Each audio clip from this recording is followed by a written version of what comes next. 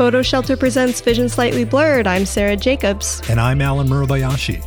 Alan, so when I went back to Dallas last summer, I stopped at my favorite used bookstore, and lo and behold, there were a ton of old, very well-kept PDNs, Photo District News magazines. And I didn't want to lug back like a ton to Brooklyn because they're massive and they weigh a lot. So I cherry-picked the best ones, and of course that included all the annual PDN 30s. And I am very proud that I own the 1999 PDN 30, which I believe was the inaugural the very first, year. Yeah, okay. And that was when it was still 30 under 30. So you had to be like a child to be on the list. It was like your brain hadn't fully developed, some of them. A lot has obviously changed since those days. The age restriction is now gone. And also back then in 1999, they didn't even list your website on your little profile write-up. Now, PDN has folded, but the 30 has lived on, and Emerald, which was PDN's parent company, has continued the tradition since 2020 with an online and somewhat interactive space that shows the 30. And this class of 30 is talented and a super diverse bunch. What did you think, Alan? I always look forward to this list. And I was driving after lunch today thinking about why I like the list so much. And it struck me that this is one of the few contests or lists where there's a nomination committee, a fairly large nomination committee, which sends over their picks for the year to a small jury of about 5 people. This is a qualified, curated list before it even goes to the final jury. And I think that really increases the quality of images and portfolios that we're seeing. The limitation of that is, however, of course, if your selection pool isn't diverse enough, you're still going to get kind of the same flavor. But I was looking at the names on the list, and we'll have the list on our blog at blog.photoshelter.com of both the nomination committee and the jury. I think you'll find that it's a pretty robust, large, diverse committee of people that are submitting for this. So it's very inspirational. I should say in 2019, when PDN 30 was celebrating their 20th anniversary, we got to speak to Holly Hughes, who was the editor-in-chief at PDN, at Photoville the last time any of this happened in person. So that was a real treat to talk about the evolution of PDN 30, and now, of course, it's the 30, and great stuff. Who did you like on the list? I really like the work of Alexis Hunley, and she talked about being a self-taught photographer. And, we've talked a lot on this show about how young photographers are learning the medium via online, learning it through YouTube, learning it through TikTok, learning it through Twitter, all of that. And here is an amazing example of somebody who's done exactly that and not only created a beautiful portfolio and body of work, but has gained some really amazing clients. So hats off to Alexis. Sage East is another photographer whose work I really, really loved. She is a Black female photographer, and she said in her little profile, quote, "I didn't really see many other people like me in this industry, and I knew it was really difficult to make an impact in it. So I'm really big on making opportunities for other models or stylists or other members of my team and giving them a platform to shine as well." She has lovely editorial style and commercial work in her portfolio. The thing that I really like about this work, it's just like happy people. Well-dressed, happy people, There's Yes. no despair in her representation of people, and she's primarily photographing Black people. So it's nothing like, oh, look at these people in the poor ghetto. It's like people living normal lives, dressing up with great photography, and I really love that. One of her quotes, her key lessons is, "The biggest thing I've learned so far is definitely the importance of networking," end quote. And I really liked that she pointed that out because it really is all about networking. And I know that it's like super hard to do right now since we're all remote and photo editors and art buyers are still working remotely. But, sending out those introduction emails, trying to maybe make a time for a Zoom call, that effort is noted. So I dig that. Mary Gelman had some really great work that she shot at a community that's dedicated to people with genetic disorders such as Down syndrome. And she says in her profile, it took several months for the project to come together, and she wasn't sure how she could visualize that community. But as she got to know these people, she said that their disposition sort of changed.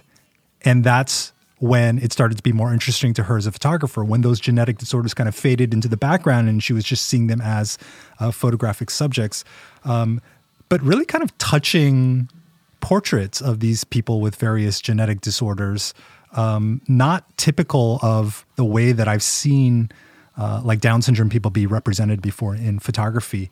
The majority of people in this year's crop are people of color, and the stories that they're covering are often reflective of their own experiences, like Rosa Morton's self-documentation of her and her husband, and they worked as nurses, Filipino nurses. And so you get to see the trials and tribulations of going through COVID as nurses, and she's taking these very, very intimate self-portraits and portraits of her husband while they're going through this tumultuous time. It also turns out that Morton was a high school classmate of Hannah Reyes Morales, who we've talked about because of those incredible whale shark photos that she had in the New York Times a few months ago. I will also note that there was a lot of representation of Black experience, both in terms of portraits, in terms of sexuality, and even Black cowboys. So I think we're at a point now where, because the selection of photographers is truly diverse, we're really seeing a good spectrum of experience. Predominantly, I would say, American experience, but there are photographers from all around the world that are sort of documenting things in their neighborhoods in a way that feels very, very different than it did 10 years ago. Absolutely. I think there were some photographers on this list who had got their dues a little later than I think they should, but yet I'm still glad that they were on the list. And that includes Eric Hart Jr., who's been around for a while and shot for some amazing clients, as well as John Henry. Those are two photographers I've been following for a while, and I'm so happy to see them honored on this. John Henry still shooting on 4x5 film also, like incredible to see that type yes. of photography. The quality is amazing. I was looking at the list of winners from 2012. And the names on the list are still very, very impressive. Mustafa Abdul Aziz, Latoya Ruby Frazier, Andrea Gestvang, Peter Ash Lee, Ryan Pfluger. So pretty amazing trajectories since they were a part of the PDN 30 10 years ago. But I will say, visually looking at that work, and we'll have a link to that portfolio on our blog at blog.photoshelter.com, the portfolios from 10 years ago look very, very different. With the exception of Latoya Ruby Frazier, there are virtually no Black people represented in these mini portfolios. Yeah. And I would argue there's a very white America aesthetic to both the editorial and commercial work that's in this crop from 2012. The quality of the work is high, as it always is. But to me, it struck me as a pretty narrow visual representation, even though a lot of the photographers, or at least some of the photographers, were people of color, like Peter Ash Lee. So to me, it's really cool to see the diversification, not only of the photographers, but of the subject matter that they're covering. And I think it's really notable that the 30 has evolved along with the times to get as broad a representation as possible. Absolutely. I agree. Congrats to everybody, all 30 that got listed this year. Just a few days ago, Tonga suffered a tremendous tragedy. An undersea volcano erupted, created a tsunami that reached all the way to California and wreaked havoc all along that island chain. Apparently, the volcano erupted and it severed an underwater communications cable. So it's been very, very difficult to get information and cell phone calls and texts out of the country. And it turns out that satellite imagery was very key in understanding the scope of the problem, at least initially. And it turns out that there were 3 geosynchronous weather satellites that saw this eruption and explosion. Simon Proud, a physics researcher at Oxford University, tweeted an animated GIF of the 3 views from Korea's GK2A satellite, Japan's Himawari 8 satellite, and the US's GOES-17 satellite. And it's sort of fascinating to see the slightly different angles at which they're capturing the explosion. And then I came across more satellite imagery that show the unprecedented disaster, kind of the before and after of this volcano that exploded. It really is stunning to try to grasp the enormity of that problem, and then to see the very few cell phone videos that came out of Tonga. It's just horrifying to see the water inundation coming in, and people literally like in their cars trying to drive away as this wall of water comes towards them. What was your reaction to seeing the satellite imagery? Yeah, it definitely, it gave me a better picture of what actually happened, because yes, otherwise we weren't seeing a ton of footage of what was going on down there. I mean, I think the media that I was getting for the most part was what was happening on the coast of California, which obviously was extremely different than what was happening on the grounds of Tonga. And it's heartbreaking to see the images, but I think it's important so that you understand exactly what went down. I have maybe a dumb question. So since I know that this kind of affected the coast of California, did it affect Hawaii in any way? You're there. Yeah, so. It did on the Big Island, on the west side of the island, in the area known as Kona. There was a small tsunami that inundated some of the coast, and some local businesses had hundreds of thousands of dollars worth of damage. Fortunately, unlike some bigger tsunamis that the island has suffered from, this was relatively mild. And I was looking at some of those California photos as well. So there were people surfing. The Mercury News from up in the Bay Area had a photo package that we'll link to called The Aftermath of Tsunami in the Bay Area. So people are out there surfing, but then surfers who weren't accustomed to these larger waves also got stranded. So there was a set of photos of, emergency personnel trying to rescue people from the waves. So just a real crazy swath of destruction and experience for people affected by this. Our hearts go out, obviously, to the people in Tonga. I do want to point out one other thing that has nothing to do with photography, but it was sort of fascinating to me. So one of my former neighbors in New York, he's since moved out of the building, has 2 consumer weather stations. One at his apartment in New York City, and another one at a small home that he has in Tivoli, New York, which is a bit upstate.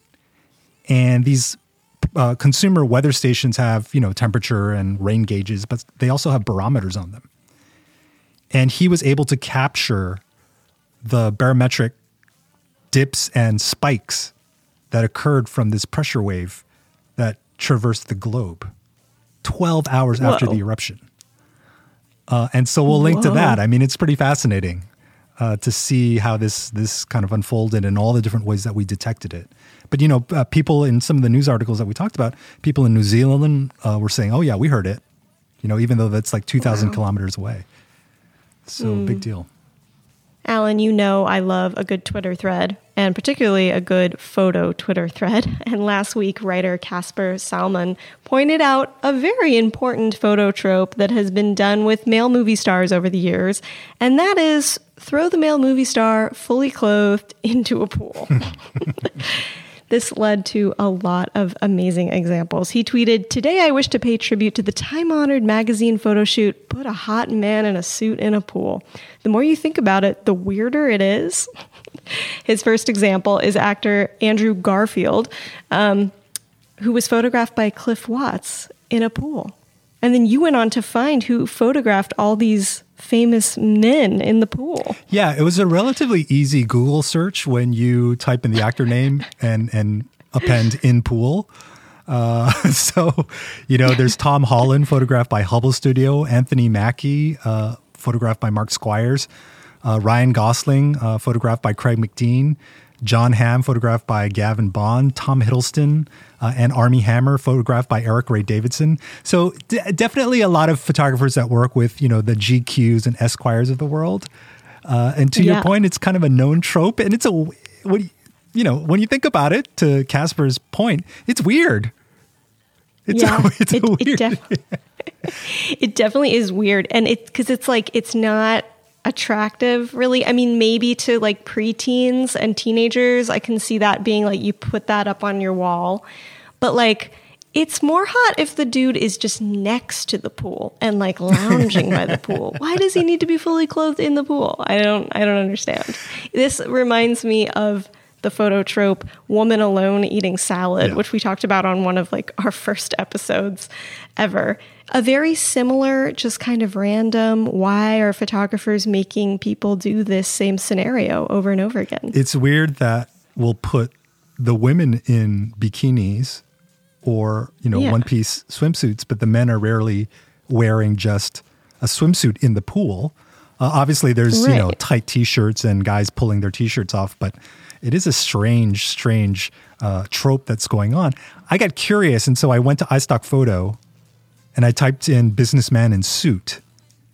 And I guess I was surprised, not so surprised, that there are hundreds, if not thousands of photos filled with photos from this, dare I say, genre, man in pool.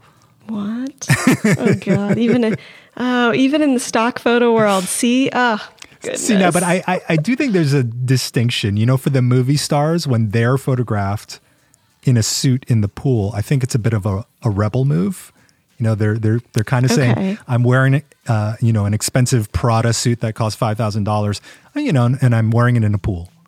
And clearly when you wear like a wool suit in a pool, you can never use it again because the threads are going to shrink in the chlorine and all this kind of stuff. So it's kind of a FU to the establishment in some ways. The stock photos that I looked at on iStock, which I assume are similar at all the other websites, it seemed more like the guy was fed up with life. So he was just dumping himself into a pool. Yeah, and instead of wearing Prada, he's wearing like men's Warehouse. Exactly. So not as fitted, not as cool. Yeah. Right. Oh man, who will be next to be thrown into a pool in a suit? Can't wait to add on to this thread. Can't wait. And also, I like a woman in a nice suit. So let's throw women in suits in pools as well. Maybe that can be a new thing for 2022. The big I like that. roaring 20s that they talked about that was going to happen last year that never happened because of Omicron. Oh Lord. Yeah, it's not happening. Not happening yet. And finally today we came across an article or a series of articles that was talking about Kanye West, who I guess legal is now known as Ye. And he was out and about in New York City documenting his date with the actress Julia Fox and apparently had a, quote, personal photographer with him. Now, for those Ye fans out there, you might know that he previously collaborated with music video director Nabil Elderkin to document his life. So in some ways, it's not that surprising that he went out on a date and he had a photographer with him. Yeah, no, definitely not super surprising. Some of the speculation and the predictions are that he's going to have a book come out, like about his life with photos. And that definitely reminded me of Kim's Selfish book, which was just a series of selfies. Great title. That she had taken. Yeah. And yes, we've talked about that book and that we appreciate the title and the pun. And we've also talked about other celebrities that are possibly doing this, such as Jennifer Lopez and Ben Affleck, Bennifer, when they first got back together in early 2021. It looked like they were hiring photographers to photograph their dates. Fans were speculating that they were recreating their old music video from way back in the day. I don't know whatever happened with that. We should do a follow-up on that. So it makes sense, that Kanye would have his own photographer doing this, And it turns out Kanye has a 3-part documentary coming out on Netflix in February. So maybe this is all culminating towards that documentary plus merch. Got to have merch. Yeah, totally. And then in further research, Julia Fox wrote a piece that was published in an interview all about her dates with Kanye and what it was like to meet him. And some photos ran there by photographer Kevin Leva. So that could have been the photographer that was with them as well. We don't know. We don't know for sure. I will say I looked up this guy, Kevin Leva. Mm-hmm. I'm not convinced that he's really a professional photographer. It says, director, music video director. And then I went to his YouTube page and nothing of note, like pretty low quality. So maybe he was just a guy that Kanye knew who had a camera at the time. And, when you look at the photos, not very good photos. No. Mm-mm. They're not. Interesting. Oh, I didn't Google him, but I will now. Yeah, the photos are like, they're just whatever. I mean, I think he understands white balance. I mean, yeah, it's just. Interview did have a companion piece to Julia Fox's article that Ye suggested they title it as Fox News because of Julia Fox, which I thought was pretty funny. So I guess Ye has a little sense of humor there, and obviously he's good with words because he's a great freestyle rapper. But yeah, I mean, you know, Beyonce always has a photographer with her. Shouldn't Ye always have a photographer with him? Yeah, absolutely. Julia Fox starred as Adam Sandler's love interest in Uncut Gems. I thought she did a fantastic job. She's also gone on record to say that she's a bit of a fame whore and dates people for access and their money, et cetera, et cetera. So it seems to me that both parties here, Julia and Kanye, are interested in cultivating a visual persona and also controlling how those images are released to the public. There was some speculation that Ye was putting this stuff out there to make Kim Kardashian jealous because she's been out and about with Pete Davidson. So who knows? I mean, who knows? I mean, I think Kanye and Julia Fox are like a match made in heaven. So we'll see if it lasts or if this was just for the camera for interview. You know what I mean? It is. I guess it's not that weird, but you know, as just normal everyday people that we are, it's weird that people go through life as a performance. You know, going to, for example, they went to Slave Play, which is a hot play about interracial couples, written by Jeremy O. Harris. So they went to Slave Play after they got off a jet from Miami, and they talked with Cass and the crew and Jeremy. Then they went to Carbone, which is a very famous Italian restaurant. And in between those things, Ye went to a hotel room where he had, you know, chests full of clothing for Julia to try on before they went out. And the photographer's there to document this all, and then it gets all leaked out onto Interview magazine. It seems like a very artificial way to live your life, but I guess when you're in the public eye as somebody famous, that's what you have to do to sort of maintain interest and longevity in the industry. If that's the case, absolutely not interested. I'm not interested. Personally, for them, great. Me, not so much. Nobody wants to look at photos of me. Right, exactly. I just want to know who was taking their picture. Otherwise, more to the point. Who was taking the photos? Yeah. Who's taking the photos? Otherwise, I don't super care. Fair enough. And with that, we want to remind you that all of the things that we talked about today, you can find links on our blog at blog.photoshelter.com. While you're here, why don't you hit that subscribe button? You can always leave us a comment or a rating. It really helps us expand our audience. If you have any ideas that you think we should be talking about, you can tweet at us at PhotoShelter. Thanks for listening. We'll talk to you next week. Bye-bye. PhotoShelter is the online leader for photography websites and workflow tools. Archive, distribute, and sell your photos in a mobile-friendly, responsive website.